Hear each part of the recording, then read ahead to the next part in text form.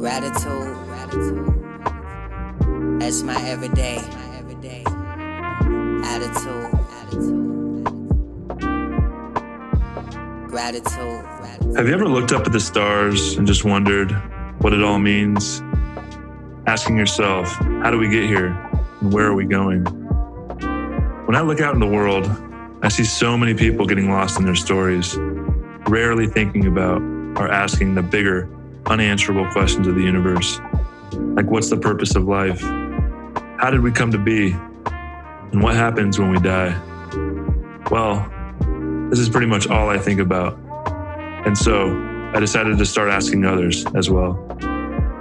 Welcome to Quantum Coffee.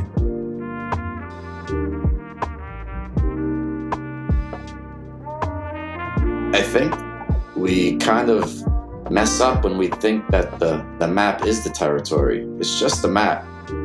It's just a way for us to maybe a pointing for us to get somewhere, but it's just a pointing. And we are the mystics, you know? I mean, I think that's what most people don't realize, is that you can have the mystical experience just like Jesus. You can have the mystical experience just like the Buddha, that you have everything within you, that you are it. You know, it's not out there. It's not in some teaching, that you are it. That was Dr. Mike, one of my good friends, and actually one of the reasons I started this podcast. He is a regular on the show. And this is, I think, the third time I've sat down with him. It's a long one. We really dive deep. And this is probably one of my favorite conversations I've had, not only with him, but with anybody, especially on this podcast. And he was one of the reasons I started this podcast in the first place, because of all the amazing conversations we'd have. And it all stemmed when we first sat down, when I was visiting him in New York, had a cup of coffee, and started talking about the universe. And we have these conversations, if not, every other week, probably almost every week, we have these conversations. And they are so amazing. He's one of the wisest souls I know. And this one is one of my favorites. It's a little bit long form. We talk about everything from the universe, the state of where the world is at, spiritual beings. We talk about religion, our journeys with religion, different philosophies. We talk about plant medicines, both of our calls to go do ayahuasca. Dr. Mike's an amazing man. He's one of my favorite humans. And every time I talk to him, I learn so much. And I know you guys will too. Enjoy this week's episode.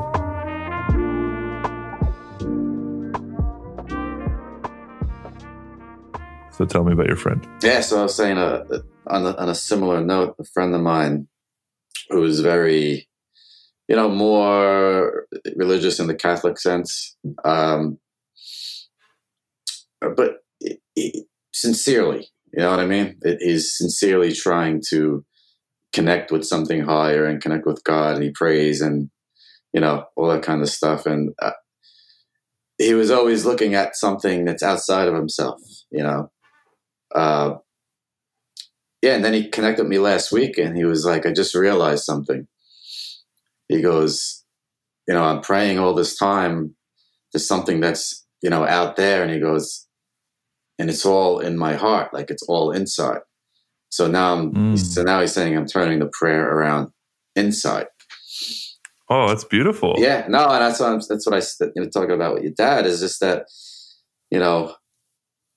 you're where you're at until you're not there anymore. You know what I mean?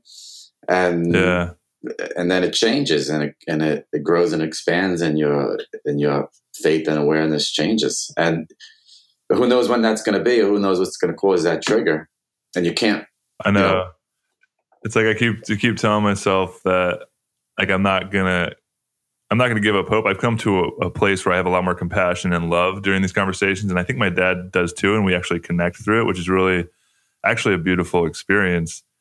But I'm so looking forward to, and I want to experience that moment when it's just like, aha, like, and just see him kind of soften into a wider lens, or just kind of understand. And maybe it won't happen in this lifetime, but I'm just having discussions with him. And it's weird because I can see my mom and my dad, like, they've grown so much in the last year or two. And I think that has something to do, obviously, with my ability to receive their love, which reopens that connection. But, growth for them isn't fully understanding or widening their lens like super. It's just even just being able to have a conversation with my dad about it. Like there's so much growth for him in that, because he used to be really closed off, and we wouldn't even be able to have an open dialogue about any of this stuff. But now we can actually discuss stuff, and there's conversation, and we're connecting over it. And I see that, and when I'm in it, I'm like, oh my gosh, this is so beautiful. Like I get to really reconnect with my dad, and this is what I've always wanted, just to be able to have conversations with him and love him through it. And there's not as much internal resistance and triggers on my end, because I've done my own healing through that. And so I'm just like trying to continue to share. And I think the more we talk about it, just trying to, but it's wild how these beliefs can really get their teeth in us, and like I'm just fascinated. Like, where does it come from? Right. Like where does it start? As soon as you're born. Well, maybe before you're born. Who knows? Or maybe before you're born, you come in with a certain energetic makeup, and it just grows from there. And and you've done enough medicine work to know that you have some stuff that could possibly come from past lives, or through the generations, or some generational trauma that you have to deal with. So yeah, it's wild how there's so many layers to it, right? There's our childhood trauma, our, you don't even have to label it as trauma, but are just the stories that were programmed into us from society and our parents, and just the way we think we're supposed to be in this life. Then we got possibly past lives, energetic makeup stuff that we have to process, that we, what spiritual teachings call karma. Then we got our physiological, like, genes passed down from our actual ancestors in this physical realm that is actually proven to be impacted and passed down through generations. And so there's like so many different layers of, like, we're getting like just bombarded from all these different stories. It's like, yeah, no wonder. I guess you kind of have to have some compassion for yourself and for others, that it's not such an easy journey, right? No. That's why I've come through a lot of this, very non-judgmental of people, and feeling that, everybody's just doing the best they can with the tools that they have in every given moment. And according to some people, it might say that, yeah, but they're failing, or they're falling short, or look at how they're acting. But, I still think that giving all these factors, like you said, genetic, generational, childhood, potential past lives, all coming out, and then you have to face this reality, whatever's happening in this crazy reality, and it's not easy. It's not easy, and we have to have compassion. I like to say, don't judge, understand. So I try not to judge people. I try to understand. I try to hear their stories. I love stories. I love people's histories and backgrounds, and where they come from, and their differences, and their uniqueness, and their idiosyncrasies. I love hearing all that. And that's what makes everybody so different and unique and interesting.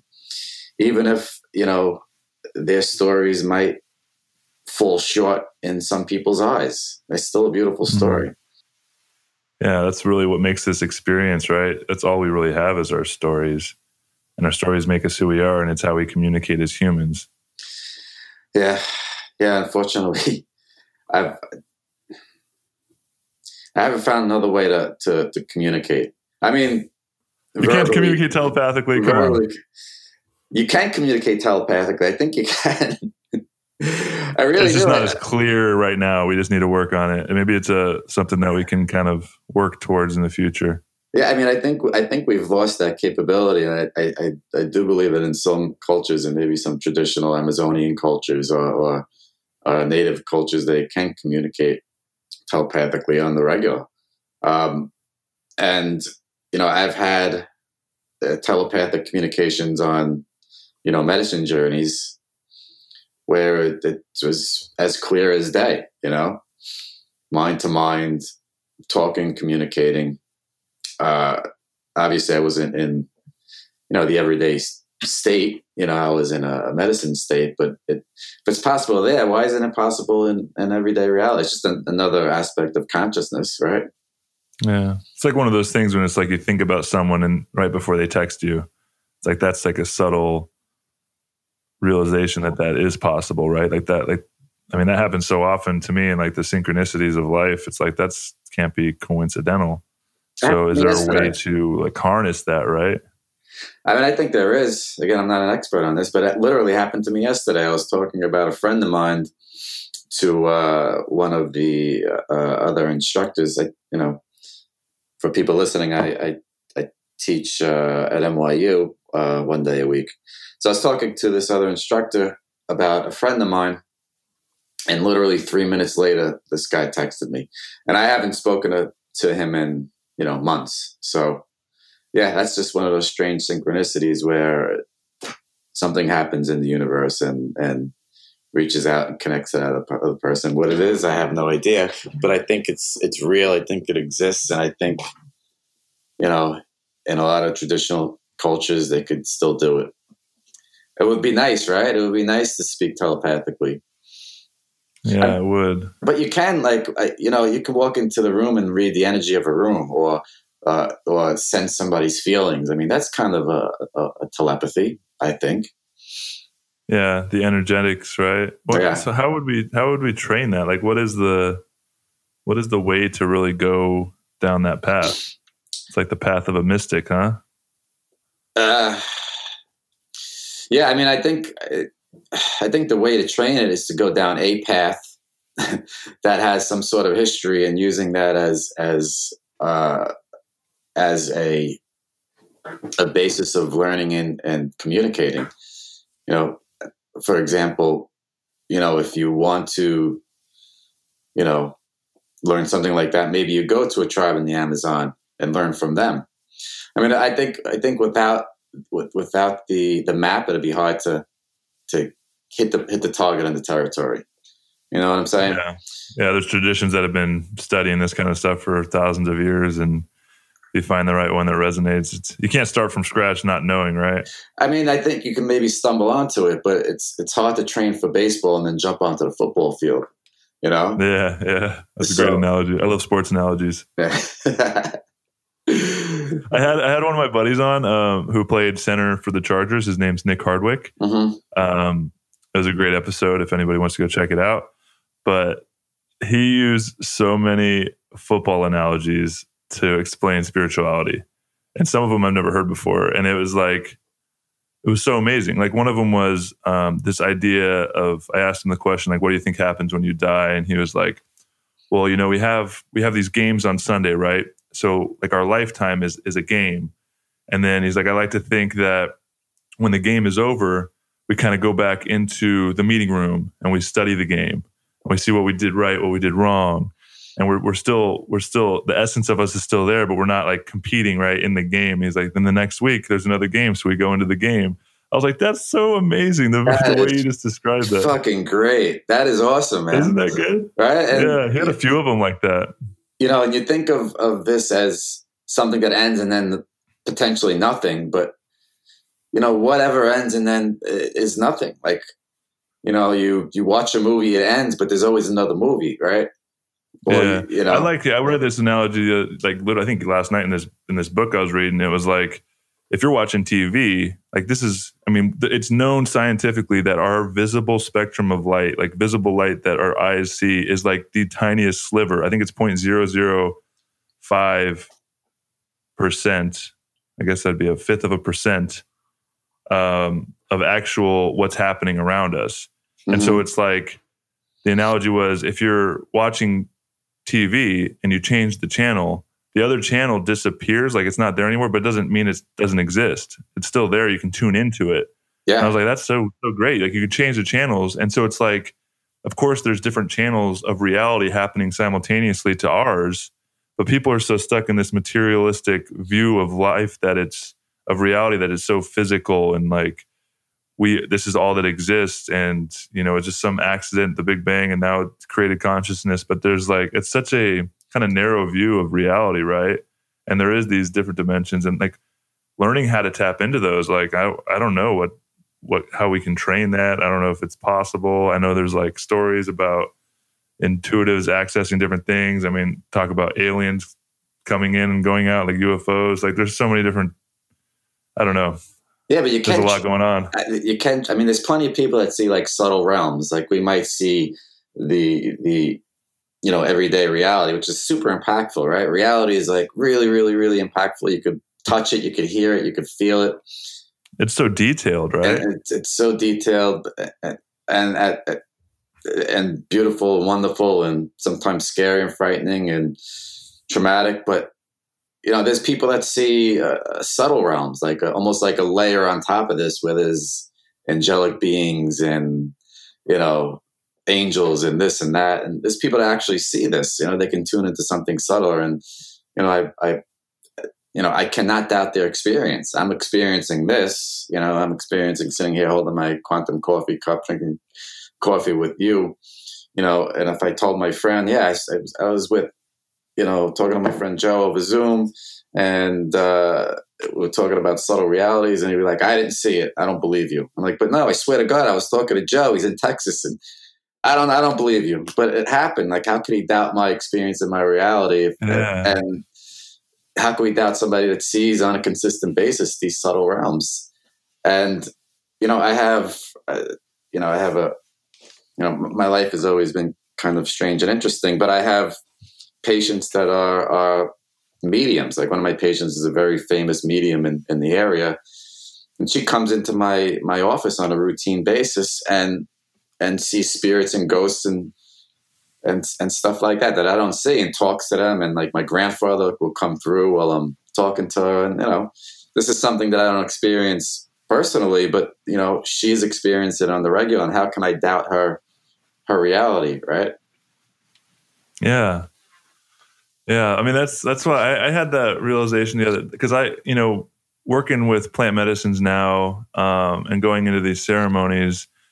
And I don't usually, I've had a few really powerful experiences, but I usually don't have these like really profound visual experiences in these kind of medicine journeys like some people do. And I actually just got back from one last week, a peyote ceremony. And, some people, their experience shares in the integration circles they're very profound. They're having very intense experiences, and they're seeing, beings like you're talking about. And I don't usually have that, and especially in everyday life. And it is easy for you to be like, there's no way that's true. Like, how come I can't access it? But then you're right. Like, when you understand, like, it's their experience. Like, they don't know my experience. How can I fault their experience, right? And especially when there's so much data out there and so many people who have shared their experience. Like, I've read so many books of people. There is so much shared experience through the collective of these kind of things happening. So it's wild how there's so many people out there that do doubt it. And it's like they have this narrow vision of reality, and they're so attached. And I just wonder where that comes from, right? And how to, I guess it's just having an open mind. Yeah, I know for some people it's fear. Fear will keep them from having those experiences. It's just they don't want to step that far out on the ledge, right? I know plenty of people like that. The easiest way to have an experience that's going to bring you to a place where you potentially could see spirits is a medicine journey. It's just, you drink a cup of ayahuasca. I don't want to hear more about your peyote too, and you enter a different realm, and a lot of times there it is, right? But yeah, it's scary for some people to lose their sense of self or their sense of ego, and to lose their sense of what reality really is. They're so attached to this 3D physical reality that the possibility of being anything else or experiencing anything else is super scary. I know people. Yeah. That's why a lot of people are scared of psychedelics, right? And this idea of a quote unquote bad trip, it might not necessarily be a bad trip, but it's the ego trying to hang on, because when you take psychedelics, it deconstructs the story of who you think you are and that you've been attached to for so long. And that's really scary to the ego. But once you can transcend that, you realize, I mean, you're always going to come back to this reality, and you're going to understand, like, you're going to see it from a wider lens of, I am not the story of who I think I am. There's like something that's happening that's deeper, right? And I think that's really scary for people to detach from that, because it is debilitating, right? Especially if you've been so attached to a story, like we're talking about my dad earlier and his belief in Christianity. And I have so much compassion for that, because I can't expect him to just totally throw that belief away. And we can have conversations, and I can try and be loving and compassionate and try and guide him through questioning, deeper, like asking deeper questions. But if I just gave him a cup of ayahuasca and that just got dissolved instantly, I mean, I can't imagine how debilitating that would be. But it could be super enlightening as well, right? Yeah, it could go the other way too. You don't know. You don't know. It's crazy. I think that's the fear, is like what keeps people from pursuing and experiencing that. And it's fascinating how our society, we're just getting to this point where a lot more science and studies are coming out on the power of psychedelic plant medicines in helping some of these, mental illnesses that are kind of going crazy, rather than, using these natural remedies. And, but it's crazy our society has like demonized collectively and like put this story in our head that they're dangerous, and that that you have a bad trip and they're scary. And it's really wild how it's been so imprinted on us. Yeah. Yeah. And listen, there might be some, reasonable aspects to that too, because, again, I'm no expert on this, so I'm not, everything, whenever you're putting anything on and recording something, like, you're always worried about people, like, especially now what's going on, like people like, no, that's wrong. You're saying something wrong. But I think there at some point in the 60s and 70s, it was being used so widely that, yeah, there was some dangerous aspects to it. And some people were having some problems for sure. But I think that's why, using it safely and setting was such an important aspect of some of the messages that were being sent out in the 60s. You hear a lot about set and setting. I think that's super important, and having people around you that can keep you safe. So, yeah, having there's a huge difference between doing it recreationally and doing it in a ceremonial container with the proper guides, integration tools. I mean, because everything I've learned getting into this work over the last couple of years is like 99% of any kind of medicine journey that you do in a ceremonial space with a proper intention going into it, to really dive deep into the deeper parts and stories of who you are, and looking for answers from these different kind of realms and spaces.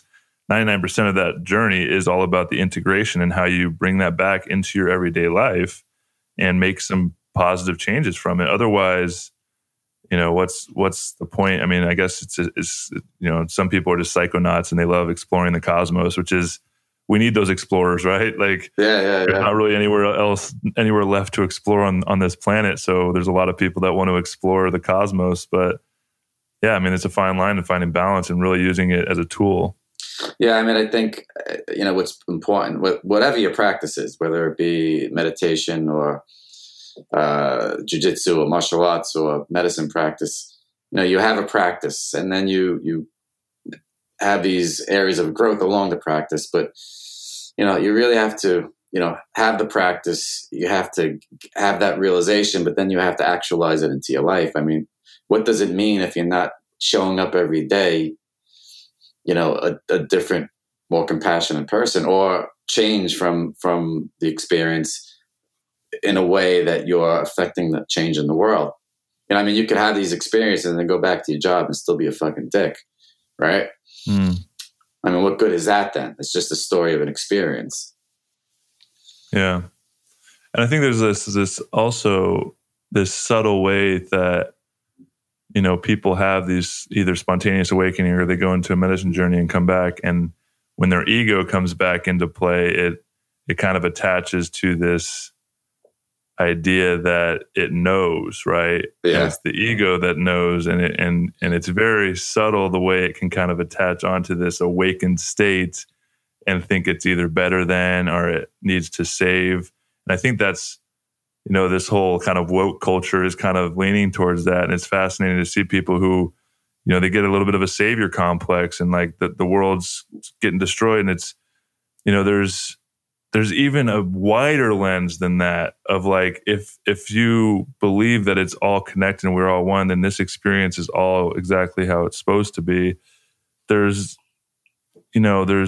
everybody's here to learn their own lessons. I think this is a big step for me, is like, I don't need to feel responsible for other people's journeys, right? Just having compassion and love for them is all that is needed. And that's, having humility, right? Yeah. I mean, I think that's a huge thing. Humility and being humble. You'll see a lot of, like you said, a lot of people come back from these medicine journeys and like, I have the answer. I will save the world. I'm going to save humanity. And it's great to help humanity for sure. But to intentionally change other people's minds into believing what you believe, I think is kind of tenuous ground. I mean, you've seen it throughout history, right? Trying to, Christian missionaries traveling the world and trying to change the minds of natives who had these beautiful practices. And it's just, this becomes this weird, strange thing. And you'll see other people that come back from these experiences totally humbled by them, and realizing that how small we are and how really connected we are and how kind of blessed we are to be here and have this experience. And it's not about changing other people. It's about your own inner transformation. I had when I was in Guatemala, I think this was 2 years ago. I go to Guatemala quite frequently. It's one of my favorite places in the world. I was in one of these little Mayan villages around Lake Atitlan, and I was going through one of these churches, and it was around Easter time. And in Guatemala, they have these huge, amazing Easter processions where they carry these big, floats with Jesus and all these saints and everything on it. It's really, really dramatic and quite beautiful. But in that culture also, it's interwoven their traditional culture. So you have these Western, gods like saints and Jesus, but they're all like shaped more like Mayan people. You know what I mean? And more in the image of the Mayan people. Yeah, and there's these processions, but then there's also these ceremonies by shamans. So there's these two different cultures kind of like existing simultaneous and kind of interwoven in this strange, interesting way. I thought it was kind of super interesting, and that's where they are right now. But, and that's the result of, people trying to change the beliefs of other people to believe what they think, Where does that stem from? Because why? I've read some books and they're like a while ago, so it's not super fresh in my mind, but this idea that, like the idea of the missionary and trying to convert people into the one and only way, when, we're really all talking about the same thing. Like, what makes it my God is the only God and your God is not, but we're talking about the same thing, which is this divine experience, this ineffable mystery of life. And we're trying to create this connection to it, especially with indigenous people who are way more connected than any of us can even imagine. And they're, it's just the idea that we need to change that rather than having this acceptance of we're talking about the same thing. Like you and I are, same, but different. Exactly. Yeah. That's the definition of the mystic or the mystical experience, is the realization that, you and I are not the same, but at the same time, we're totally connected, that we are the same. It's just that paradox, or, I'm not the earth, but I'm not separate from the earth, or, something like that. That's a great place to start, because, a lot of people are stuck in this idea, and that's kind of a bridge, right? Because we are not, like, this body didn't just come and just poof into this reality. Like, we literally, what we eat becomes who we are, and you're a baby grown from your mother. And then when you die, we usually bury dead bodies, and then we go back to the earth. And so, on a scientific level, we are literally atoms made up of the same material from the stars. So we are literally connected, and there's this illusion of separation. It's like I read somewhere, and this is really powerful to me, and it's kind of the next step of understanding that is if, a tree might look like a tree and it might look separate from everything around it, but the tree has roots that go into the ground. And the tree would not be there if it was not for the air around it and the sky. It would not be there if it wasn't for the rain that watered it. So the tree cannot exist by itself as a tree. The tree is intimately connected to everything around it, and it requires all that stuff. But there's this illusion that the tree is this separate thing. And I think by our linear thinking minds, labeling it as a tree creates a story around what a tree is, so we don't actually see it. And that's like when we label stuff, we immediately create a separation. It's like, even on another deeper level past that, is when I have a name. So you call me Joe, you label me, that means I'm different than you, Mike. And then that Joe, every time you think of Joe, you have a story of who Joe is in your mind. And your story of who I am is different than the story of who I think I am.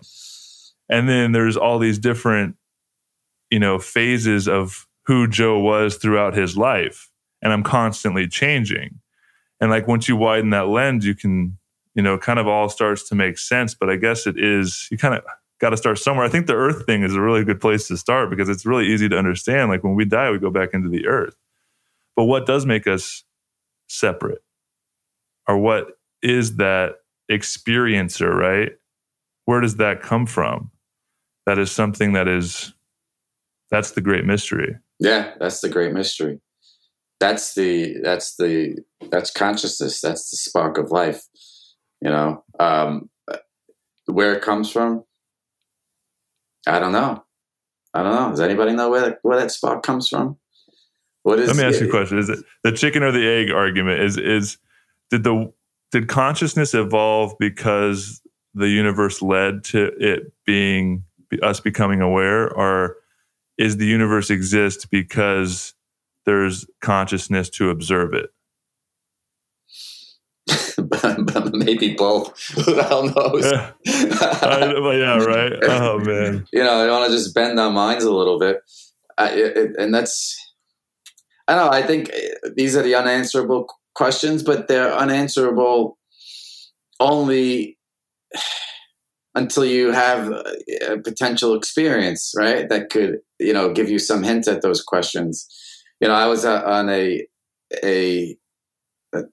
medicine journey where I got to experience total perfect oneness love. What you would think is, unity or unity consciousness.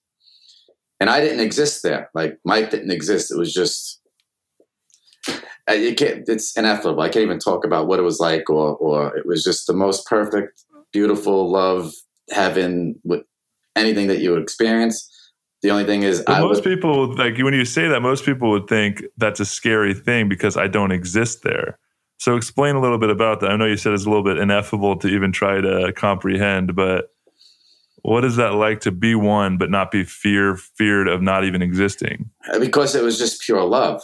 There was nobody there to fear it. You understand what I'm saying? The ego wasn't there. The ego was gone.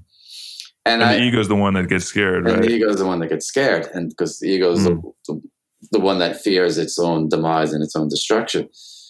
But the funny thing was when I split off from it, it was almost like my first thought split from that. And that's when I realized what that was. Do you follow me? Like when you're in it, you're in it. It's until you get out of it that you realize that was it, And then it's like once that... It's like this idea of remembering and forgetting, and then you don't remember that you forgot until you remember again. Yeah.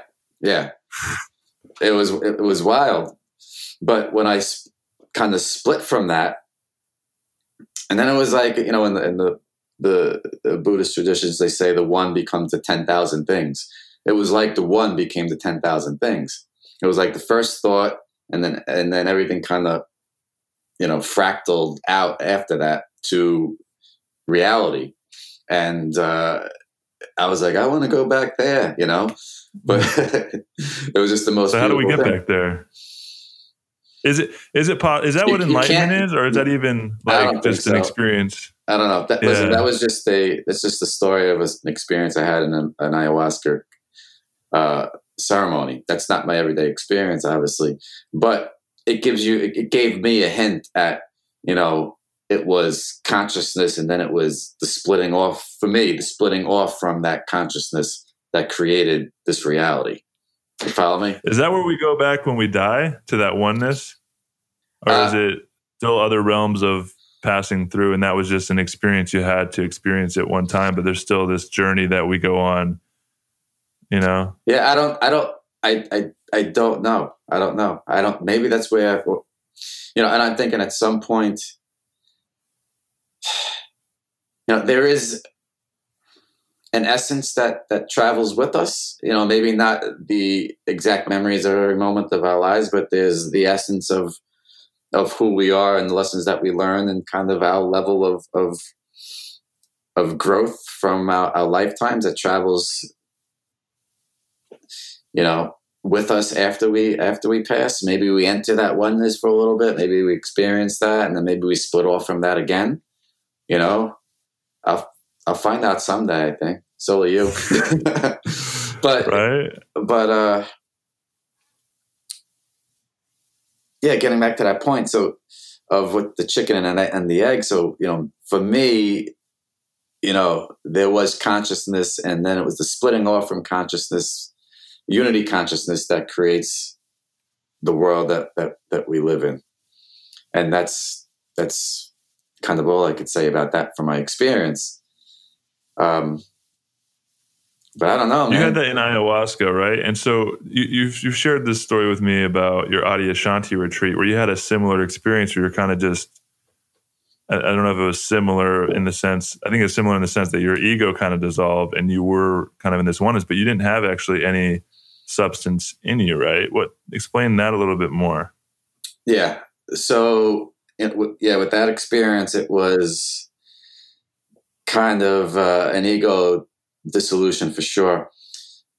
So I was just, hanging out in Tahoe. I went to a retreat with a friend of mine who was kind of a big fan of Adyashanti, and it was a week-long retreat. Tahoe is beautiful.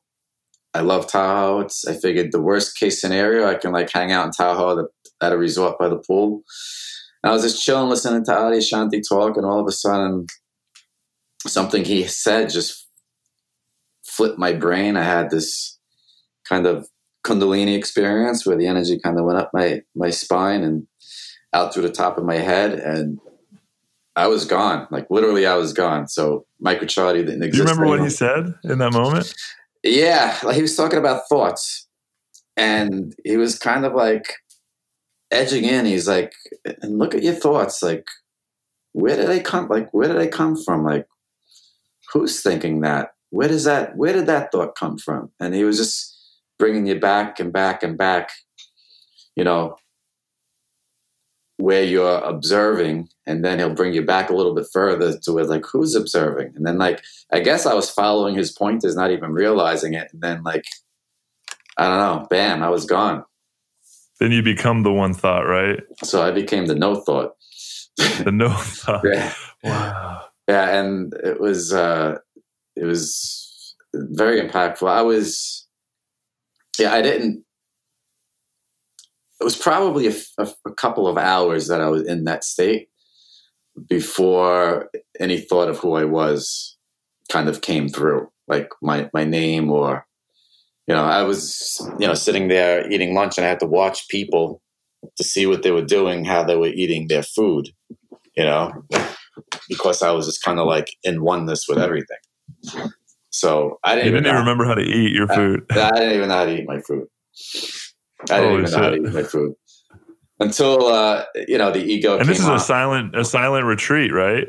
This is a silent retreat. Yeah. So you can't explain this kind of experience to anybody. You're just in it. No, I was. You can't be I need help. Yeah.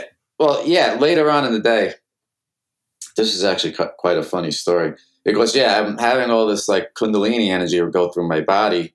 I'm like super buzzed, and my ego started coming back a little bit because it was like, wait, I have a name. Like, what's my name?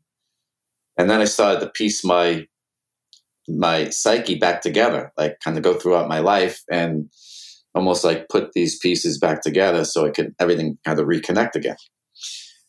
But the kind of Kundalini was just so strong that later on in the day, I went up to, there was like a line of people asking questions, not to Adyashanti, but actually to his wife.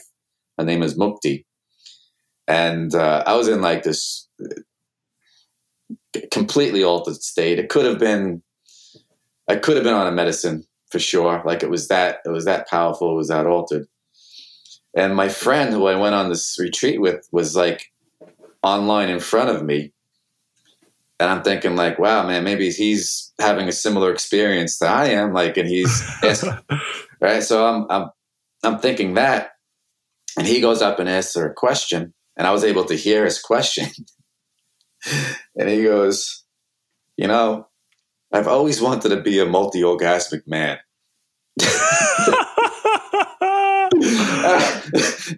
And I just burst out. Like, that was like, that relieved like my tension. I just burst out laughing. I was just like, at that moment, that's like exactly what I needed, He's like, lighten the mood a little bit. Lighten the mood. He's like, how do I become the multi-orgasmic man? I'm like, what the fuck kind of question is that?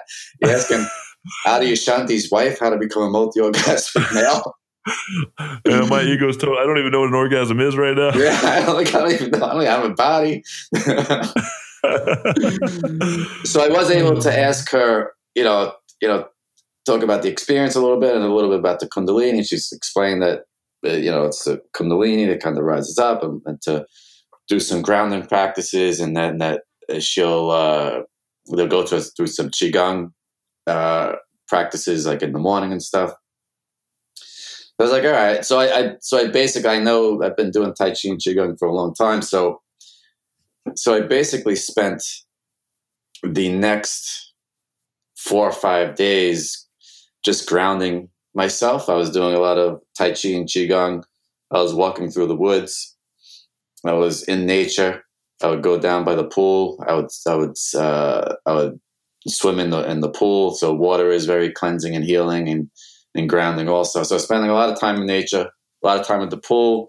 At the same time, I was kind of grounding my ego and grounding this experience back in my body, reintegrating my ego with my, with my self again, because it was just the veil of the ego. I kind of saw through the whole ego construct, how it's just totally constructed from the time we were born and, throughout our life, and it's really just a construct, that it really doesn't exist. Like the veil is like super, super thin. Like the cool thing, I was able to, go through different experiences of my life, especially some experiences that I could have considered traumatic, and see them from the conditioning of all the people involved, right? Which was interesting. So I was able to see the conditioning of this person that brought them to this place, how they acted in this way. Understand? Yes, and that's really important right there for people that are listening, because that when you're hearing about this healing work or healing childhood trauma, or how do I heal myself, that's it right there, right? And that's what these psychedelic medicines help you do, is like it's about widening the lens and seeing the thing that is done to you it's not done to you as a person. It's through the hurt or the trauma of another that is passed on, and it's this kind of perpetual cycle. And when you can widen the lens out like that and see that it's these stories that we're living, these ego constructs that are created from, and that's why we talk about healing, like, lineage trauma, collective trauma, like there's still energy that's still being passed down from, like, the world wars were only less than 100 years ago. Like, that's still a collective energy that we need to heal from, right? So there's all those different levels. So yeah, it's really beautiful. Talk a little bit more about that.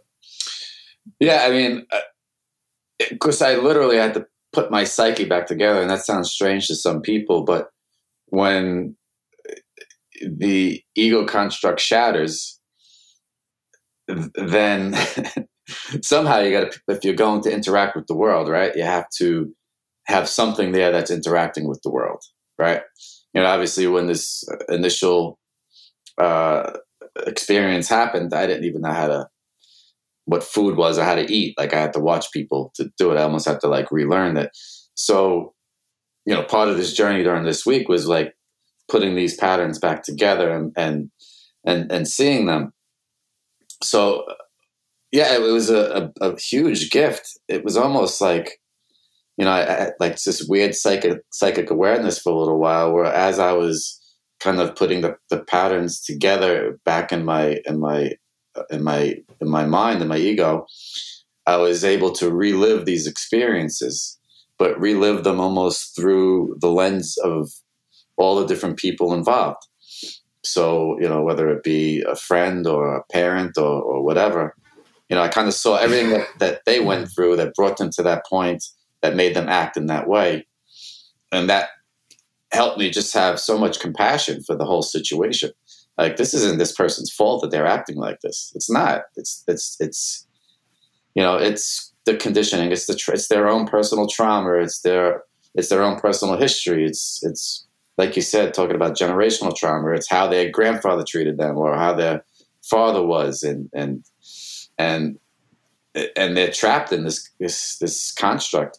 When you grow up, it's like you're put in this cage by all the conditioning that you're in, and it's like this cage. And then like you grow up and you start to interact with the world with all this conditioning on top of you. But then by interacting with the world, you create another cage on top of that. So you're because of your fears and all this kind of thing. So you have this cage that's given to you through your conditioning, and then you add more layers on top of that cage by your interaction with the world and all of your fears. And I was able to kind of see, how people are just acting and reacting out of fear, and just causing this lineage of trauma. And it's nobody's fault, really, but it just happens, unfortunately. And I'm not saying that I'm perfect by any means, having gone through this experience. I mean, I'm fully, I would say I've integrated that experience now over the past couple of years, and I interact with the world in I would say more of a fully embodied way. But it's, my ego is there, and I'm still, recreating these things. I'm not interacting with everybody as perfectly as I would like to. And, maybe I'm saying something to somebody that might trigger something in them and cause them to trigger something in somebody else. And it's just this direct path of karma that leads down. And it was an interesting gift to be able to receive that. It was scary at times, for sure, having to go through this, but it was a blessing in ways to be able to see the lineage of trauma and the conditioning that leads to these actions taken by people. And it's just able to have so much compassion for everybody in the situation, because everybody's literally trying their best in any given situation. Yeah.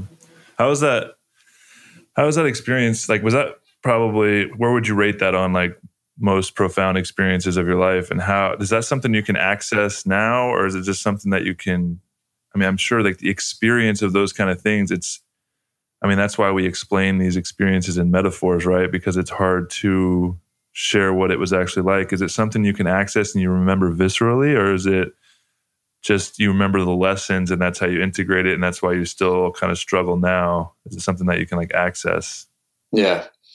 So, I haven't been able to, and to be honest with you, I haven't tried to access that initial kind of, whether you call it awakening or not, I don't know what you want to call it, of ego shattering. I haven't tried to access it, and it hasn't happened since. But what I can access and what I really have embodied is the ability to try and understand that the way people act is based on their previous conditioning, and that they're really, really just doing the best they can. And try to understand. And that's what changes everything, right? Yeah, and try to understand where they come from. Try to, not try to understand, meaning like, so why did you do this? Why do you think you do this? But like, listen to a little bit of this story, find a little bit, find out about the person a little bit, Like be present, right? And really receive who they are and where they're coming from. And that just what I've learned is being able to offer that to people is so healing to them, because in our world, our fast-paced society, our culture with cell phones and so much to do and busyness, and even people that are listening to this, notice next time you have a conversation, if you're in your mind thinking about how you want to respond, or are you totally present listening to that person's story? And there's such a difference. And it might not feel like a big difference to you because you're like, they can't see my thoughts, but the energetic presence that you can offer when you are totally clear in receiving what they're saying, they can feel it. And I've seen people feel it. And when you can be present with someone, there's so much healing power in that. And I think going back to what we were talking about early, and I've been so fascinated with Jesus and his teachings as the man and the mystic and like his actual, what he was trying to offer the world. And I believe that's really what it was this loving presence. And even Ram Dass talks about it, like, I am loving presence. And that means being present. Like that's the loving energy you can offer somebody. And it is so powerful. And I think that's real power when you can harness that and show up and be present for others. Like, it's just such a gift, because not a lot of people can offer that to people. And when you can learn to, it will change your entire life, and you'll find more compassion, more openness, more surrender, more gratitude for everything that happens. Yeah, I mean, we're all in this together, right? We're all like, and I think it's Ram Dass who said, we're all just welcoming each other home. And that's one of my favorite quotations of all time, because it's we are not each other, but at the same time, we're not separate from each other. We are not the earth, but at the same time, we are not separate from the earth. We are just welcoming each other home, and to be fighting and arguing and battling without trying to understand each other. We want the same thing. Like, we all want to be happy. We all want to be loved. We all want the same thing. And, to be that loving presence instead of to be that opposition is the way to heal the world, for sure. Like you said, you can't change anybody's mind, or you can't change your dad's mind, but you could be that loving presence, right? You could be that receptive energy to have that dialogue, to see, where your dad's coming from, with his Catholic or Christian beliefs. And that's a beautiful thing. We had a whole talk about the difference between Catholicism and Christianity, so don't mix it up. What's the difference? I know I think one of the main things is Catholics, and this is what my dad is telling me, is Catholics worship Mother Mary as a deity as well, and this is fascinating to me for Christianity. And I know there's a bunch of different sects of Christianity, so it's not, and this is just what I grew up in with, obviously my dad and what I was taught, is that, and this is the conversations I've had with them where I really struggle to understand, is they believe, or he believes, or God, Jesus Christ, was God, the one and only God. But he was also man. And so there's just like a lot of confusion. It doesn't really make sense to me. There's God up in heaven, but then Jesus is the one and only God. And so I came to this realization that, they idolize Jesus. They've created an idol through Jesus. And I like to, when I've widened my lens and I learn about Jesus as man and his actual teachings, and I focus on that, and not the Bible or the teachings, which, history says was created by the church in 300 AD. They got to decide what went in the Bible, what didn't. And then all these Gnostic gospels came out, but those are labeled as not correct because they were decided not to be put in the Bible, but what makes them less correct than the other ones. And if you read those, it actually creates a broader picture of what Jesus's life was actually like. And so to idolize Jesus, if Jesus was here, and that's what I like to think about, like, what would happen if Jesus walked in right now? Like, first of all, we'd be homies. like Oh, my yeah. guy. But like, what would he say, right? And it's fascinating because when Jesus was alive, he went into the churches of the time and he would flip over in anger and be like, you guys are desecrating the house of God. And to think about if he came, and I'm not saying every church is this way, because there's definitely like we talk about all the time, if there's a way that you use Christianity to connect with something greater than yourself and you really have an experience of that, that's beautiful. But to intellectualize it and then create fear around it and say that you're wrong, my God is right, your God is wrong. If Jesus came into your church, and like if you go to church, I want you to really ask yourself, if Jesus walked into this church, would he be upset with the teachings? Would he be upset with the way you were living, right? And would he be seeing you teaching what he was teaching, or are you teaching about a book that was created and decided what went in it and what went wrong to ultimately, I feel like it's used to create fear. And it's fascinating. You know, I've been learning more about Mary Magdalene, and there's this book called Mary Magdalene Revealed, which is really beautiful. And it paints a broader picture of Jesus and his relationship with Mary. And I was always told, and I was always taught that, you know, we don't know a lot about Mary Magdalene because she was kind of taken out of the Bible and she's very rarely mentioned in there. And in that book, it talks about how in like 300 AD, when the Romans adopted Christianity as the church of the state, you know, as a patriarchal society. And it's fascinating that patriarchal society has lasted for hundreds, thousands of years up to this point. We're just finally starting to like wake up from it. They said that Mary Magdalene was a prostitute in that moment. And it's fascinating. Even the conversation with my dad last night, I was like, let's talk about Mary Magdalene. And I was like, do you know anything about her? And guess what he said? She's a prostitute.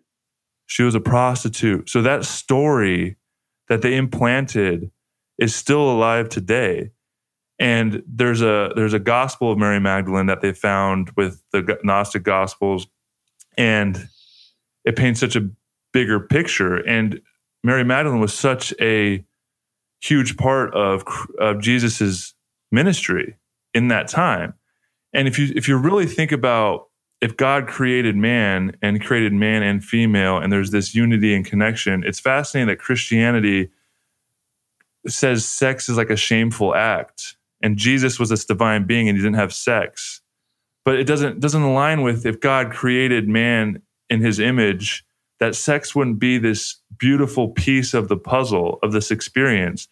And what I've learned is when you can connect with the female with total presence, there is this beautiful energy, this divine creative energy. And that's what a lot of the Eastern philosophies talk about, right? And yeah, so it's really fascinating. I just went on a tangent there, but that's... Yeah, no, it was a good tangent though.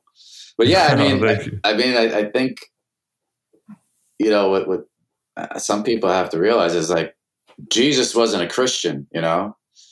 Yes. Like he wasn't a Christian. Jesus was Jesus. He was a mystic, you know, in the Siddhartha Gautama, the Buddha, he wasn't a Buddhist, you know, he was a mystic. Yes. And Muhammad, you know, wasn't a prophet or whatever. I don't know much about, unfortunately, I don't know a lot about the Islam religion, but, you know, he was a mystic.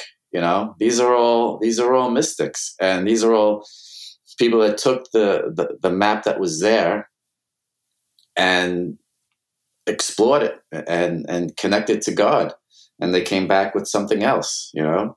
And maybe that map wasn't working for them, right? Like the Buddha went out and, you know, he mastered every tradition that was there. He was an ascetic. He was the best at meditation. He was the best at starving himself. And then he's like, this shit's not working for me. And he kind of just took that map and, you know, went a little bit different way. He started eating some food and sat under a tree until he got his enlightenment. And again, he wasn't a Buddhist, man. He was a mystic. And I think we kind of mess up when we think that the map is the territory. It's just a map. You know, it's just a way for us to maybe a pointing for us to get somewhere, but it's just a pointing. And we are the mystics, you know, Like, I think that's what most people don't realize, is that you can have the mystical experience just like Jesus. You can have the mystical experience just like the Buddha, that you have everything within you, that you are it. You know, it's not out there. It's not in some teaching, that you are it. It's like Rumi says, right? You are not a drop in the ocean, but you are the ocean in a drop. You are the ocean in a drop. Or you are a wave in the ocean, but at the same time, the whole ocean, you know? And, you know, to have that intellectual knowledge is great, but to go out and have that experiential knowledge just takes it a notch above. And that's when, you know, you can't harm another person, or you can't judge another person, you know? I mean, you look at what's going on now, and everybody's out buying guns. You can't even get a gun now. Like, can't even get ammo, right? And because people are afraid. People are afraid. But if you realize that you're looking at you, you know, how can you harm another person? I don't know. Yeah. We need to, it's like we think we're so evolved. Like, we've evolved so much because we have all this technology and this ways to connect and the internet, but we really haven't so much evolved as we have become more domesticated. And it's actually created a lot more divisiveness and separation and fear, right? Yeah, and who knows what's going to come from it? You know, it's interesting how the technology has created divisiveness. You know, when a lot of this was, I don't know, maybe the original intention of it was to create connection, right? I mean, I'm a little bit older than you, and I remember the first computers, you know, and you would have a dial-up. Wow. And we would have these things called BBS, or bulletin board systems. And you would connect with your friends over these bulletin board systems through the computer, and you would talk to each other, you know? And it originally started as this way to connect and evolve, right? But somehow it's turned into this divisive technology has the potential to evolve us infinitely, but is devolving us into distraction and separation, which is quite strange. Well, I don't want to get too deep into the conspiracy theories unless you want to, because I love them. But this idea that those in power, whoever, you know, quote unquote, they is, it's in their best interest to keep us divided, to keep us in fear. And I like to think even like the two-party system, creating a binary choice. I mean, it feels to me like it was created that we don't actually, nobody actually comes to the table to problem solve and make the world a better place. It's really about what the other side's doing to ruin the world, which really fascinates me. But it's, you know, we're talking about widening this lens.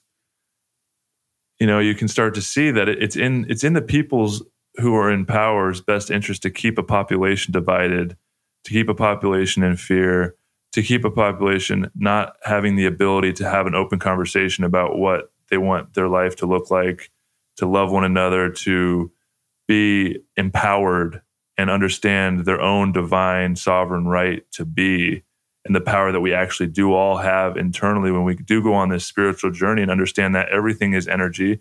And that's what, you know, quantum physics and spirituality, they're starting to merge. And there's this language that you can use to understand these mystical experiences. They're actually starting to see these smaller spaces at the smallest level, atomic level. It is all wave or particle, which is infinite possibility. And there's this unified field that we are all connected in. And I don't know if they who are in power understand this, and they understand that they want to stay in power. So And I don't know if it's a sinister thing or if it's just a power thing. I don't know if it's just humans and it's just a system that's gotten out of whack because it's scaled so much, and it just, the fear that's in it just perpetuates itself. And we're, like all of us we were talking about earlier, we're born into this system. We're programmed as young children. We have our own wounding, which creates more fear. So I don't know if it's a system that perpetuates itself or if there's like a elite that is creating this scenario so that they can stay in power and have their own experience. And then obviously there's a lot of different layers of that conspiracy theory. But yeah, I mean, what do you think? Like, how did it get this way? Do you realize what you just asked me? How did the world get this way? You're the wisest man I've ever met, Dr. Mike. If you don't know, then nobody. Yeah, maybe I'm wise because I say I don't know anything. That's exactly why you're wise. Yeah, I mean, I think it's just the ultimate polarity. Like anything could have the power to help, heal, or hurt or harm. And I feel that it's so easy to flip that switch. You know what I mean? Like, it's so easy to flip that switch and say, all right, fuck this. Let's quit dividing and let's get together. Like I think about this all the time. Like, how come? All right, because there's people running this shit, right? There's no doubt about it. There's people in charge. They're running it. Who they are, I have no idea. But aren't they saying what's going on in the world is fucking crazy, and let's like fix this shit and just be happier and healthier for everybody, right? Like aren't they worried about like their kids and their kids' kids, and saying if we have all this power, let's have the power to help and heal the world? Like, it just doesn't make sense to me, So yeah, it doesn't. And the resources that we have and the technologies that we have, we should be able to make at least a standard of living for everyone, to be able to have an enjoyable experience. Yeah, I mean, it's on this planet Earth. The abundance is here. It's here. It's not like it's not here for everybody to live an amazing life, And listen, there's going to be hierarchies. I get that. There's going to be people that have a little more, a little less. There's going to be hierarchies, but at least make it a healthy Earth that has the potential for everybody to live their best possible existence and create and heal. And I don't know, like the fact that rainforests are being destroyed and the earth is being destroyed, and there's like the people in charge are like, all right, let's fix this shit. You know what I mean? Like, there's got to be a way to fix the shit and still make money, right? 100%. I'm 100%. I'm a dentist. This isn't my area of expertise, but disclaimer. Yeah, disclaimer. I'm just a dentist. Well, I mean, that's my training, but I still can see that there's got to be a way to, heal the planet and still make a ton of fucking money and everybody live good. There has to be a way. Mm-hmm. So at some point, there's some people that probably decided to create divisiveness and use their power for some sort of negativity instead of helping and healing, and there's some people that are definitely using their power to help and heal for sure. And thank God for that. Mm-hmm. But there's definitely some people that are using it for divisiveness and harm, without a doubt. And it's been that way since the beginning of time, unfortunately. Yeah. What do you think about us moving forward? I know a lot of people on the path or are feeling it. I've talked to a lot of intuitive people, like we talked about earlier in the show, that do see these subtle realms that are connected to a little bit more angelic beings in a wider range of reality, that are saying there is this collective awakening happening. There is this raising of vibration, that something is happening on planet Earth that is shifting humanity in a pretty profound way. And I think that's why we're seeing a lot of these, a lot of fear and a lot of situations coming up, like, the pandemic, obviously. And there's a lot coming out about that as well. But what do you think about like moving forward, is that part of the journey? Is there going to be this collective vibration? Is it going to kind of like, what are your beliefs around that? Yeah, I get to talk to people, every single day of every walk of life. So it's not just, people that are intuitive and connected. I'm lucky to talk to many people that are definitely connected in that way, that are feeling a energetic change and a shift in the vibration. But I also get to talk to the people that are, dealing with great fear from the divisiveness in the country and the divisiveness in the just the opinions of the pandemic, so I get to see it. I get to see the tremendous amount of fear around that. I'm very, very hopeful that there is a shift. I'm definitely seeing more people with a greater sense of awareness that what's going on is not good, that what's going on needs to change, that the status quo is not working anymore, and that something has to happen in order for us to grow as a nation and as a world. And I'm seeing that just with, again, discussing this with from everyday people to people that are very spiritually aware. So I'm very hopeful that there is, a positive change coming.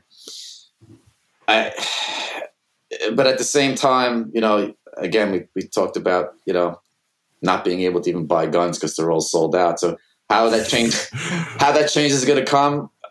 Is it going to come through fear, or is it going to come through love? I don't know. I think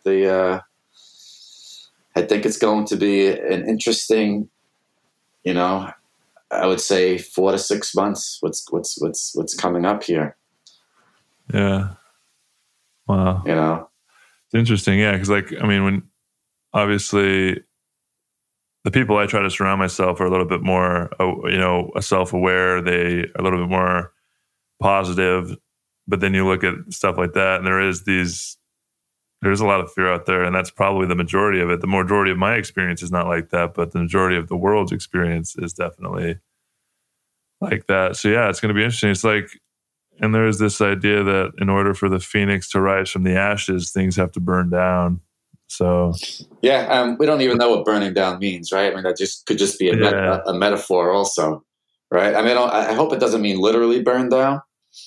I hope. I just have this vision of like a spontaneous awakening too, like just like people just because people have spontaneous awakenings all the time, just like you talked about with your ego dissolution earlier in the show. It's like, what if it's this collective story? All of a sudden, just boom, people everywhere, people in power, just are like, holy shit, like we've been doing it all wrong. Like let's fix this, and we all come together. Like that could definitely happen, right? When you're talking about quantum physics and particles and waves of infinite possibility, that is within the realm of infinite possibility. So yeah, that could happen for sure. So, oh man, I love it. So, if we could collectively focus on that, this some sort of awakening that what's going on and the divisiveness is not going to move things in a great direction, then let's focus on that. I'm all for focusing on that, the spontaneous, let's help and heal instead of fighting and taking up arms against each other, well, potentially, Listen, I'm all about conversation and learning. This is what this is, right? Like, this is Quantum Coffee is just getting people together to have these conversations about things that are so mysterious and great and vast and awe-inspiring that, we really don't know. Like, we really don't know, and nobody knows. So let's have these conversations around these things. And I think, what we're not having is these conversations, and everybody's holding this onto their own personal belief systems instead of trying to understand the other side and where they're coming from. Because I think in the end, once you understand people and once you understand where another person's coming from, you're like, yeah, I kind of want the same thing. Like, how do we achieve that? How do we get there? Like, let's do it. We want peace. You want peace. I want peace. Let's do it. Let's get there. And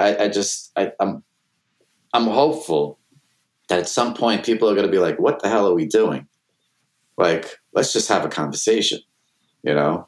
And I think, podcasts like this, and there's just so many others that are out there that are having these conversations, and it's more and more and more and more, and it's more kind of available to everybody in the world to tune into something like this and listen to these conversations and say, yeah, maybe we're doing something wrong. Maybe, and listen, I teach at NYU, and I teach in an international program. So my students are from all over the world, right? I've had students from everywhere, from Dubai and France and Spain and Thailand and the Philippines and Peru and Ecuador and Guatemala and, so many different countries. And I've traveled a lot, and so have you. We're all just humans having this experience, and we're all just people, and you have conversations and you have laughs, and I just don't get it. I just don't get it. It just doesn't. I can't wrap my head around it, Joe. Sometimes how we let our belief systems get in the way of our humanity. Yeah, that's what I'm trying to make sense of, and keep coming back to compassion and love. Yeah, and conversation. Like you said earlier throughout the show, just understanding, trying to understand. But yeah, some of it is hard to understand.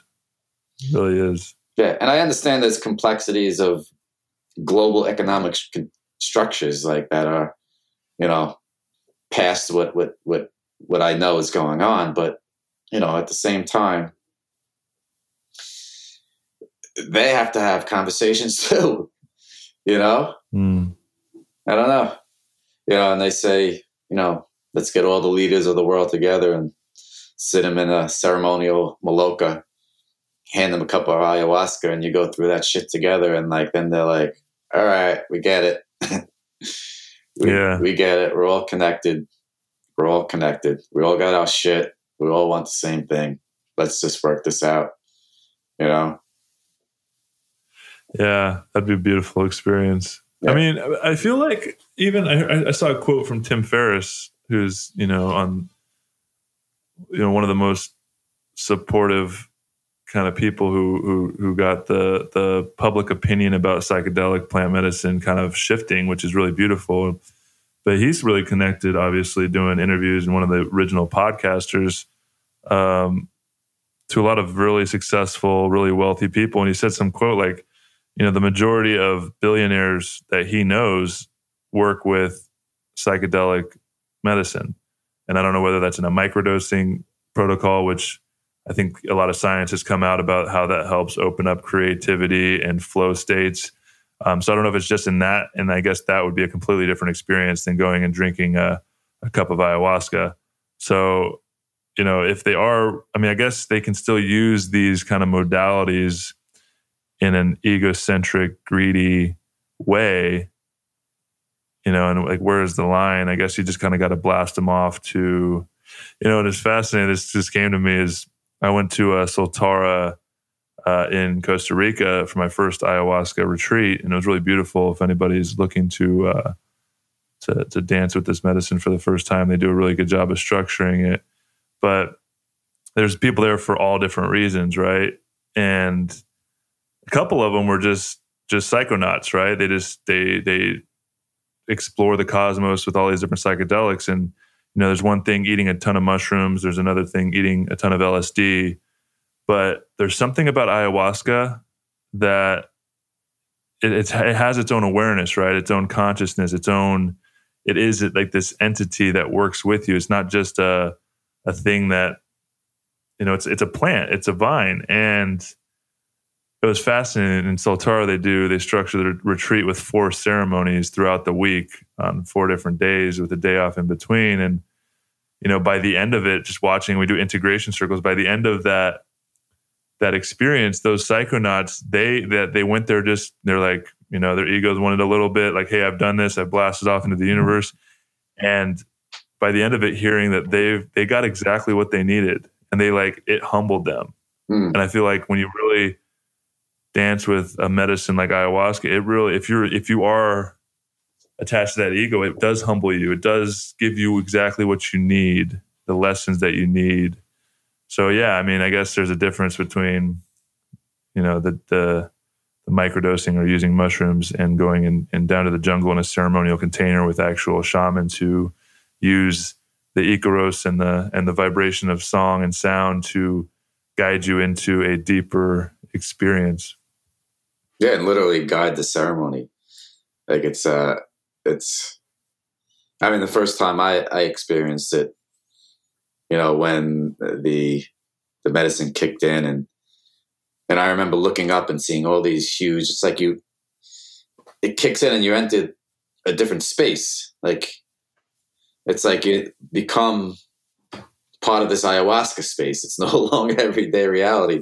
And a lot of times it's literally a different dimension, right? It's literally a different dimension. It's kind of wild. And I remember looking around the Maloka and seeing all these huge trees, and they were just whispering and talking to each other, and they were pointing like at us, like as if like, okay, you're in our space now, like this is where we live, almost like the spirit of the trees. And that's it's a different space. And when you experience it in the Amazon, I haven't experienced it outside the Amazon, only in the Amazon, you're experiencing the tradition of the people of the Amazon also.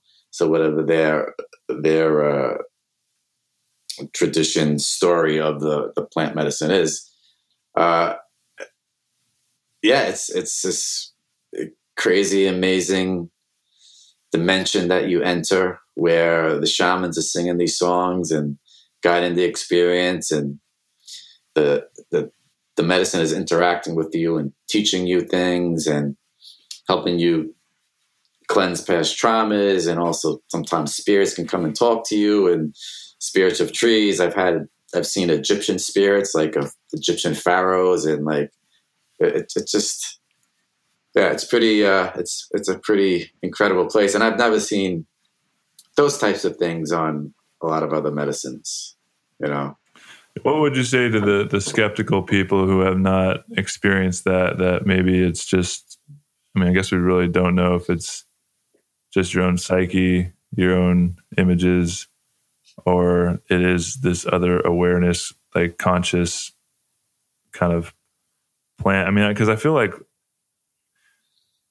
ever since I've done it, I understand, like, there's such a connection to the earth and to plants and the intelligence of plants. And, the people that first discovered this medicine, I don't know a lot about the history of it, but tens of thousands of years ago in the Amazon, these indigenous people, they found out that this vine ayahuasca is this kind of medicine that can work with the humans. And you go down there and, even when I went on my hike of Machu Picchu down in Peru, like the guy that was our guide, like we would walk by plants and he would know all these different plants that we just walked by and the medicinal purposes. So these indigenous tribes, even more so, that live in the jungle, they understand that the plants are intelligent and they have different properties that can help us. And it's like a whole pharmacy right in their own backyard of how they interacted with the world. And they found this one that can help heal kind of the psychological parts. And I don't know where I'm going with this, but I guess I was asking, like, what about the people that are skeptical and like they would say, oh, you're just going to do drugs. There's no actual work. And I deal with this. I actually had a conversation with my mom the other day because, I had a lot of resistance to talking about my journey with psychedelic plant medicines because there is this idea and this story that I have an image, right? And I don't want people to look at me different. And what I realized on a deeper level of that story was I didn't really care what other people thought. I cared about what my parents thought. And I knew that they weren't welcoming and accepting of this. And once I worked through that story, I realized that my experience with this medicine has been so powerful and impactful. It would be a shame for me not to share that and share my own medicine with the world. And it has been a slow process, but now I've started coming out and talking more openly about it because it is who I am. And I'm working on becoming fully embodied in my truth and my experience, and understand that my experience is totally valid, just as everybody else's experience is valid. But my mom listened to a podcast I was on, and I shared a little bit about plant medicines and how the rise of the use of plant medicines, I feel like, is happening in this time, as an opportunity to heal the world and heal the collective. And that's why these plants are becoming more available, and they're kind of showing up. And it's the consciousness of the plants are like here to help us. But I had this conversation with my mom where she was really worried about me, obviously. And this is fascinating that the story of our society that put on these plant medicines that come from nature are doing drugs, but it's perfectly fine to be prescribed drugs from a doctor that were made in a lab. And since they were prescribed, those aren't drugs, and they're okay in this story. And she was sharing how she was worried about me. She doesn't need drugs to heal, which is totally valid. Like, you go through your experiences that teach you. And sometimes there's a lot of hard experiences that we go through, and those create a lot of grief in us. But what they do when you go through that grief and you process it properly, you come out the other side a stronger person, and you know who you are on a deeper level. And that's very healing. And you don't need plants to access that healing. But when you can access, there's a lot of deeper unconscious stuff that we hold in our body, the soma, the somatic response. And there's a lot of science behind how we hold this trauma in our body. And what these plants do as well is help you process that physical trauma that you hold onto your body. And they call that purging in a ayahuasca ceremony, which if you haven't experienced it, it's kind of an intense word. And sometimes it does lead to throwing up. But for me, I've done 9 ceremonies, and I haven't thrown up, but I've shaken. My body has shaken, and it's the energy releasing. And it's fascinating if you connect that with like a dog, like my dog Freedom. If she does something or chases a squirrel and like hits the fence, she immediately, what she does is she shakes it off. And it's like this intuitive thing that nature has, that we shake off this energy rather than holding on to it. But us as humans, if something traumatic happens to us, we don't know how to process that physical energy in our body, and it hangs on, and that's actually what leads to physical disease. So what I was getting at is my mom thinking or saying that she's worried, I'm just going and doing drugs, and it's this labeling them as drugs and not having this view of them as actual medicine like the indigenous used.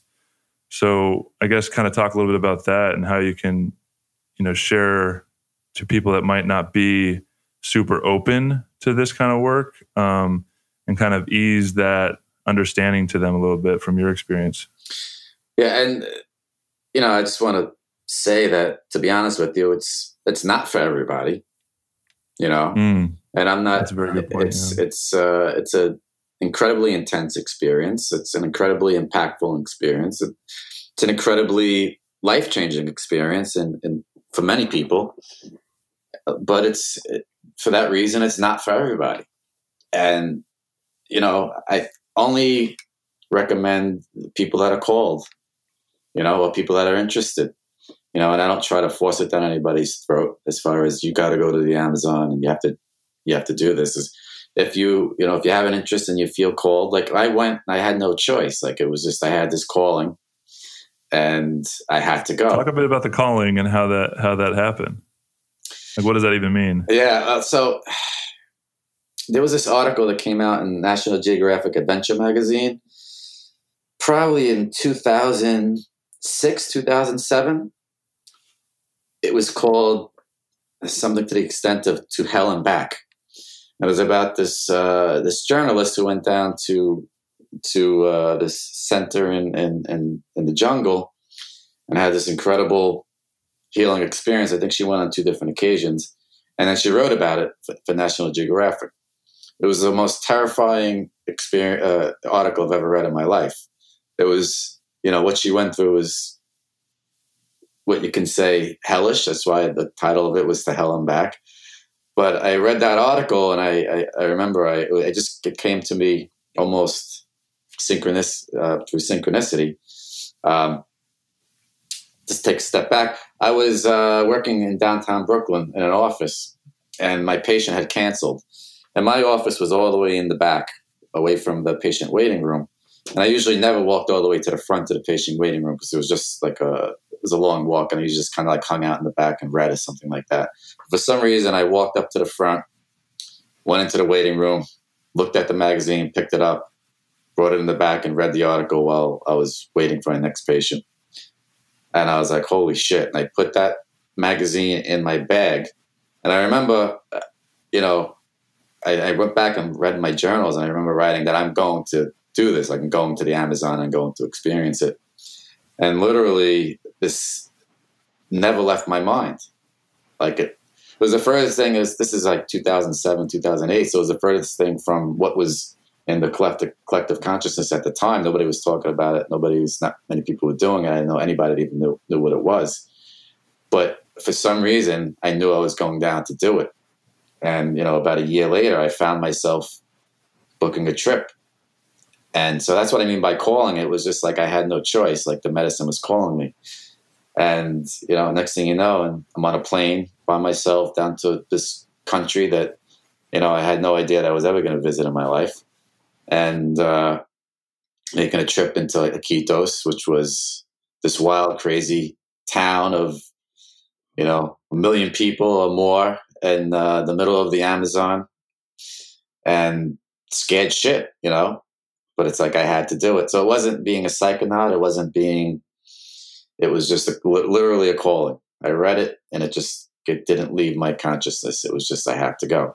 And then even like ever since my first journey down there, it was always never like wanting to go back. It was always like, all right, I find myself it not leaving my mind, kind of penetrating my existence, and then booking a trip and going. And that's kind of how I was called to ayahuasca.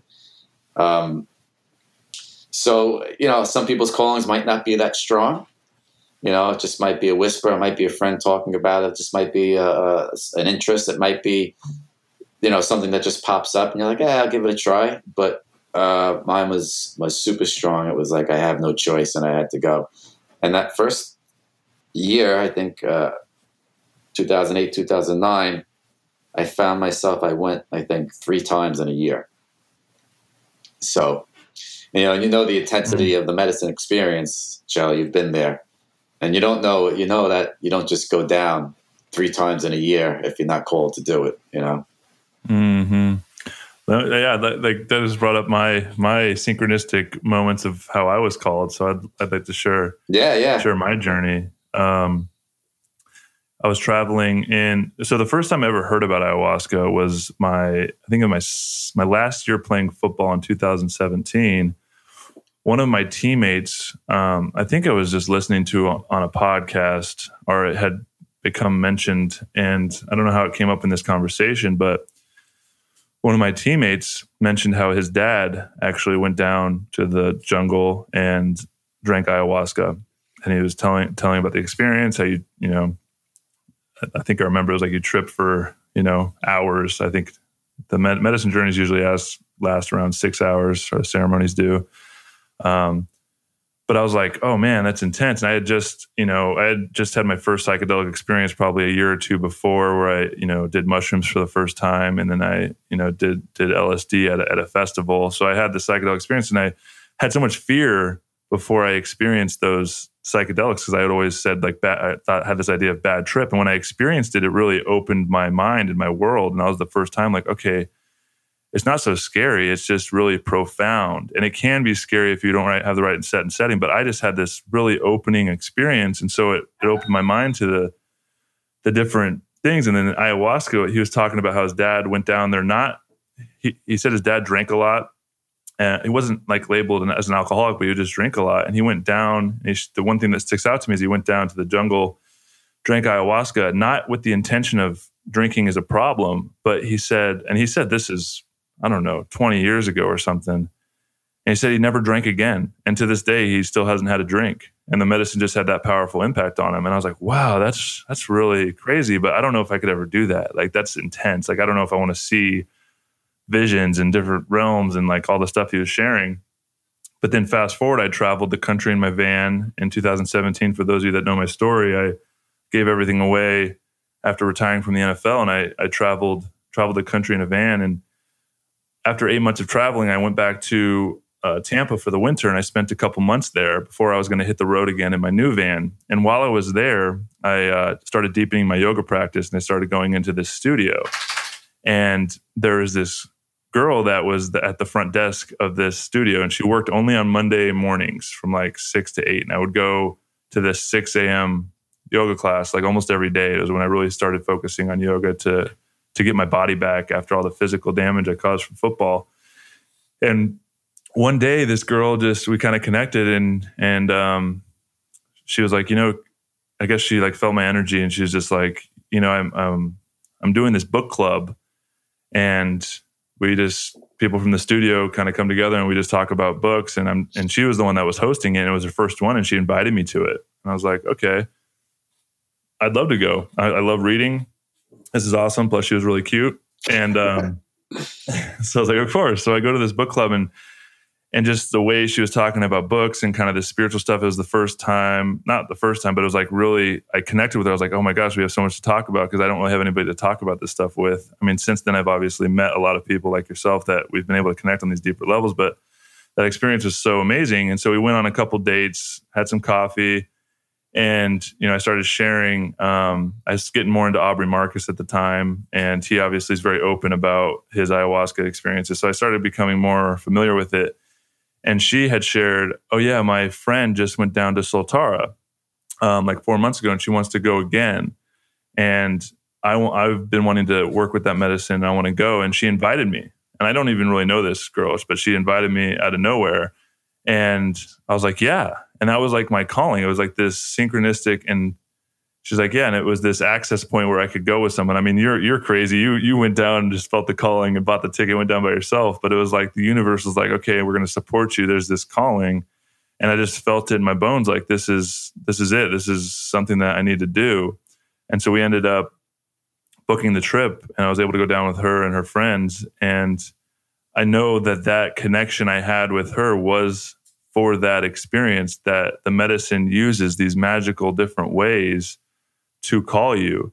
And so if you're questioning, and if you're listening to this and you're questioning whether you have a calling, it's almost a knowing that the medicine, if it wants to work with you, it will let you know.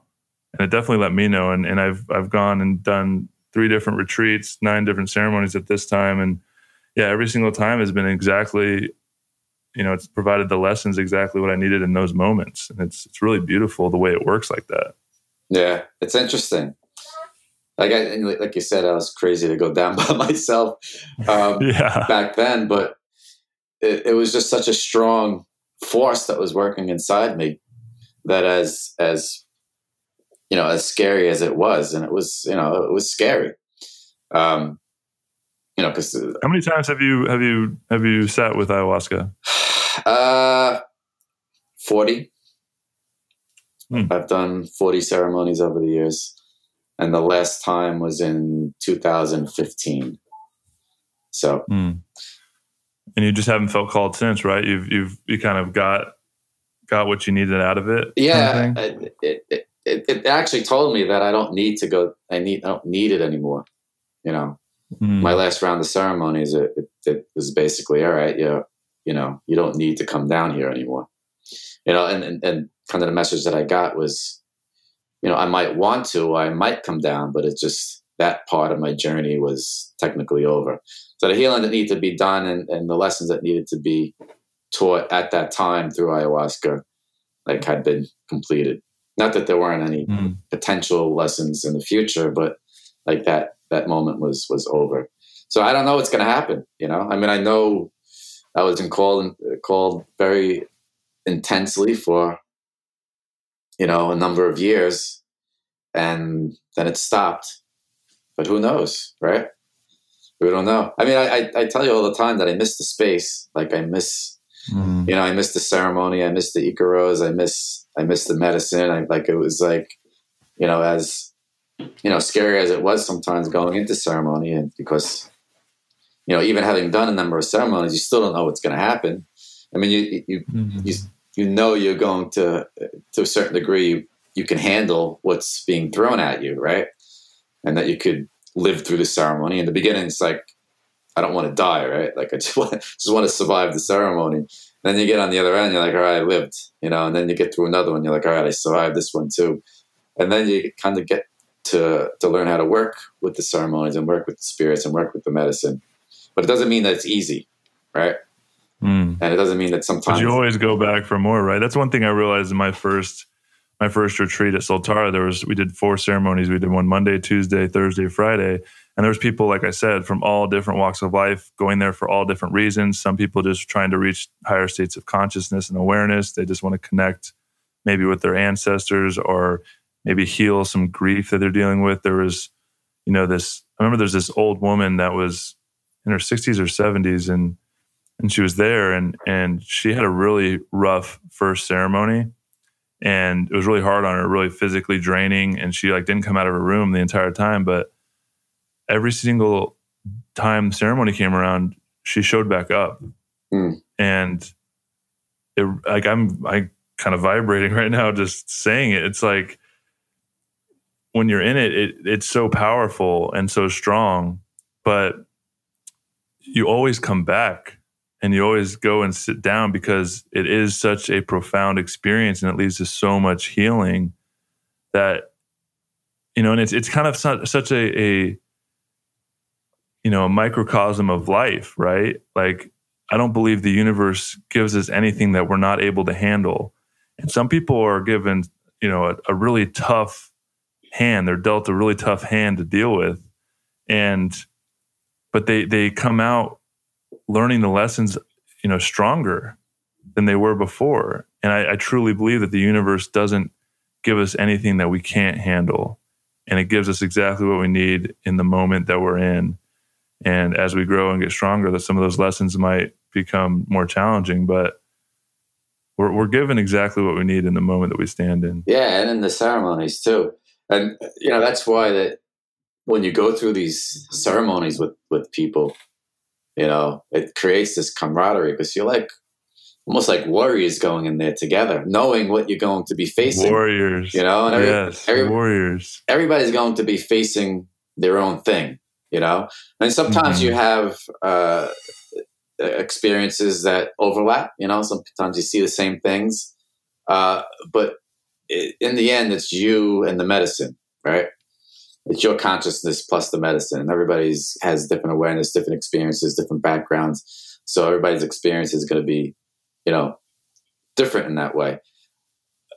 So that everybody's going in there to face their shit, right? And you got to respect that. And you're talking about even some of the older people. And I've had the same experience with some, older people that I've gone into ceremony with many times. I think of one in particular. He was, retired from Ohio, and I probably did about at least 10 ceremonies with him, and he went in like a warrior every time, man. Every time. I remember towards the end of the ceremonies, like after the ceremony was over, I would always help him go to get to the bathroom and help him walk because he was older, he had difficulty, but man, so much respect for him to go in there night after night. And I went at Blue Morpho and outside of Quitos, and we did 5 ceremonies in a week. I think we did 3, then take a night off, and then 2. And to see everybody go in there and man up and woman up and face their fears, it's just, it creates this bond. It's such a wonderful, beautiful thing. And with the shamans for facilitating the ceremonies and the helpers that are there helping people. I mean, this is a calling, and it's really a beautiful thing. And that's kind of what I miss most, is just that camaraderie that you feel going into ceremony together and getting into that space together. It's kind of a beautiful thing. Yeah. And feeling such a deep gratitude for I know, what's his name? Matt was one of the first facilitators. This is actually a cool synchronistic connection. Actually, one of the facilitators for my first retreat was actually a good buddy of yours that you actually first started drinking medicine with, over 10 years prior. Yeah. And then I mentioned that to you after my first ceremony, and you were like, "Oh my gosh, Matt!" I showed you a picture. You're like, "Oh my God, that's my buddy." And it's really cool that when you work with this medicine, there is like this interweb of connection that we just can't even comprehend. But I remember sitting in my first couple of ceremonies during that retreat and having such a profound gratitude, because his story is really wild. How he was called not just to go drink the medicine, but to go work with the medicine, and to have the courage to answer that call and really leave behind this material world for this deeper calling of helping people heal on such a deep, visceral level, and the sacrifice that takes to go down there and trust that this is what you're meant to do. And I remember sitting in my ceremony and just looking at these facilitators and the shamans and the medicine people, and just having such a deep, profound gratitude and seeing them as the healers that they are. And it's not, we have like in our Western society, these doctors who are amazing, who most have a heart of service to try and help heal people. But when I was sitting in that first ceremony, it's like, this is so much bigger. This is like this cosmic, I almost likened it to like a cosmic hospital that is there to heal our souls on a deep level and heal karma, not only from this life, but from past lives and collective energetic traumas that we've all kind of inherited from the society that we live in. And the way that these, true warriors and medicine people show up to something greater than themselves and answer this call, it's so profound. It just gets me so emotional to witness them in their beauty and their sacrifice for not only humanity, but for the universe. I love that cosmic hospital. It felt like that sometimes, it felt, Yeah. It was everybody going in and just healing and helping and laughing and crying and puking and then you have all these people there that help and keep the space safe and for all this to kind of happen. And it's really, ayahuasca ceremony is like, it's life, right? But it's life sped up a million times. It's like, like you come back into normal reality, everything is kind of like slows down. It's just, but you go into ayahuasca and it's just like so sped up and intense and it's just coming at you and it's so fast and quick and it's all happening. And then it's just, I don't even know what it is. I don't know what it is. Still don't know. That's what Matt, before I even sat with medicine, they did a really well done orientation for like 3 hours before our first ceremony. I remember Matt saying, we had a little share circle and he's like, "So who here knows what ayahuasca is?" And, someone would say, "Oh, it's a psychedelic." He's like, "Yeah, it's that." And he's like, "Oh, it's a way to heal." "Yeah, it's that." "Oh, you go in, you see dragons and monsters." Yeah, it's that. Like, and then we kind of like all said our thing of what we thought it was. And he goes, "I've drinking and sat with ayahuasca over 500 times. And I still don't know what it is." It's ineffable every single time. I mean, he's done over 500 ceremonies. He says every single time I go in, it's a different experience. And that's what we talked about earlier. It's like it is this consciousness that gives you what you need in the moment. And another thing that he said that really struck home with me was, all the work that he's done and all the medicine he's drank and all the people he's helped. He's like, "I'm still integrating my very first ayahuasca ceremony." Because it was so profound. I am too. And I me too. Remember when I called you and I was like, "Dr. Mike, I came back from my ceremony," because I mean, we can get into this on another call, like our actual journeys. That would be really cool. I'm pretty sure people would love that. But I remember I had trouble really connecting with the medicine and really surrendering. And it wasn't until my very final ceremony on the Friday, the fourth one, where I really connected with the medicine and connected with this oneness and saw the inner web of reality and how everything's connected. And it was such a beautiful connection. But up to that point, and I remember coming back and calling you, and I know you'll remember this. I was like, "Man, Dr. Mike, like the only lessons it gave me was be patient and surrender." And you're like, "Joe, like, that's the only lessons you learned was patience and surrender. It's like, that's all you need to learn. And like, even to this day, it's like every time I get stressed, every time something comes up in my life, it's like patience, surrender. Like, and I know that's just such a profound lesson. The most profound lesson. You've had the most profound experience that anybody in the world could possibly have on ayahuasca. And you're saying that's it? I know. I'm so grateful for you, dude. I actually remember that exact call. I was driving in my car, and I had you on on speaker, and I was just like, that's it? That's fucking fantastic. I know. I'm so grateful for you, man. Seriously, you're so amazing. And I know this conversation is going to have, this is really amazing. I'm really glad we were able to dive deep on a bunch of different topics. I know it's going to have a lot of profound impact on those that listen. And I really appreciate it. I'm already looking forward to the next time we get to have one of these. We'll maybe dive in deeper into the actual experiences that we've had and the healings that we've had in ceremony. But we are getting long, and I have another call coming up. So we are getting long. I think we've gone long. We've gone long, but I want to have these longer content episodes, especially with you, because I mean, this is where Quantum Coffee all started. I mean, for anybody listening that's lasted this long, we have these conversations probably weekly, but at least every other week, if not weekly. And sometimes we record them, sometimes we don't, but they're always like this. And I'm really glad that we decided to press the record button today, because this conversation was really epic. Yeah. And it all started over a cup of coffee last year. And, when Joe was living in my driveway, he would come up every morning before I would go to work, and we would sit and have the coolest conversations over a cup of coffee. And, that's the initiative, the impulse that started Quantum Coffee. And I think you came up with the Quantum Coffee thing too, but it was just some amazing, amazing conversations and they're all different too. It's never like we have the same conversation twice. They're all like, who the fuck?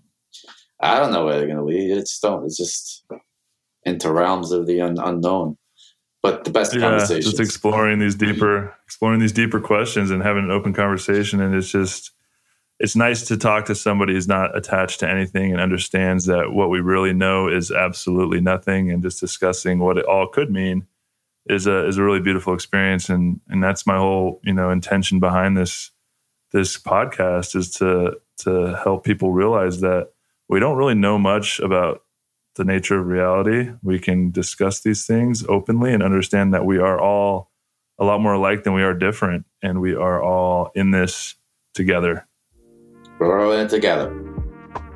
All right, Joe. Love you, brother. I really appreciate you taking the time. Absolutely. I'll talk to you soon.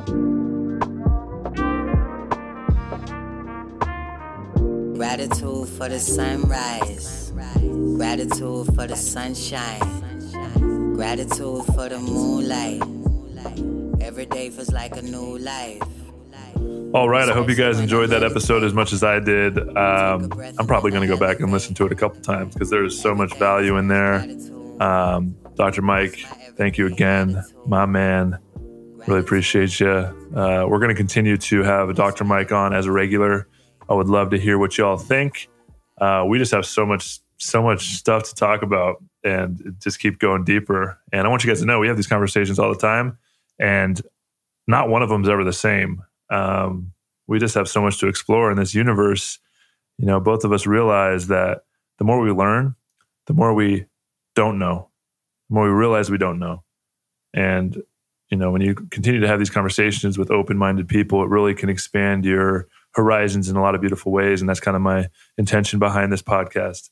So I really appreciate you guys taking the time and sticking in there for that long episode. I hope you enjoyed it.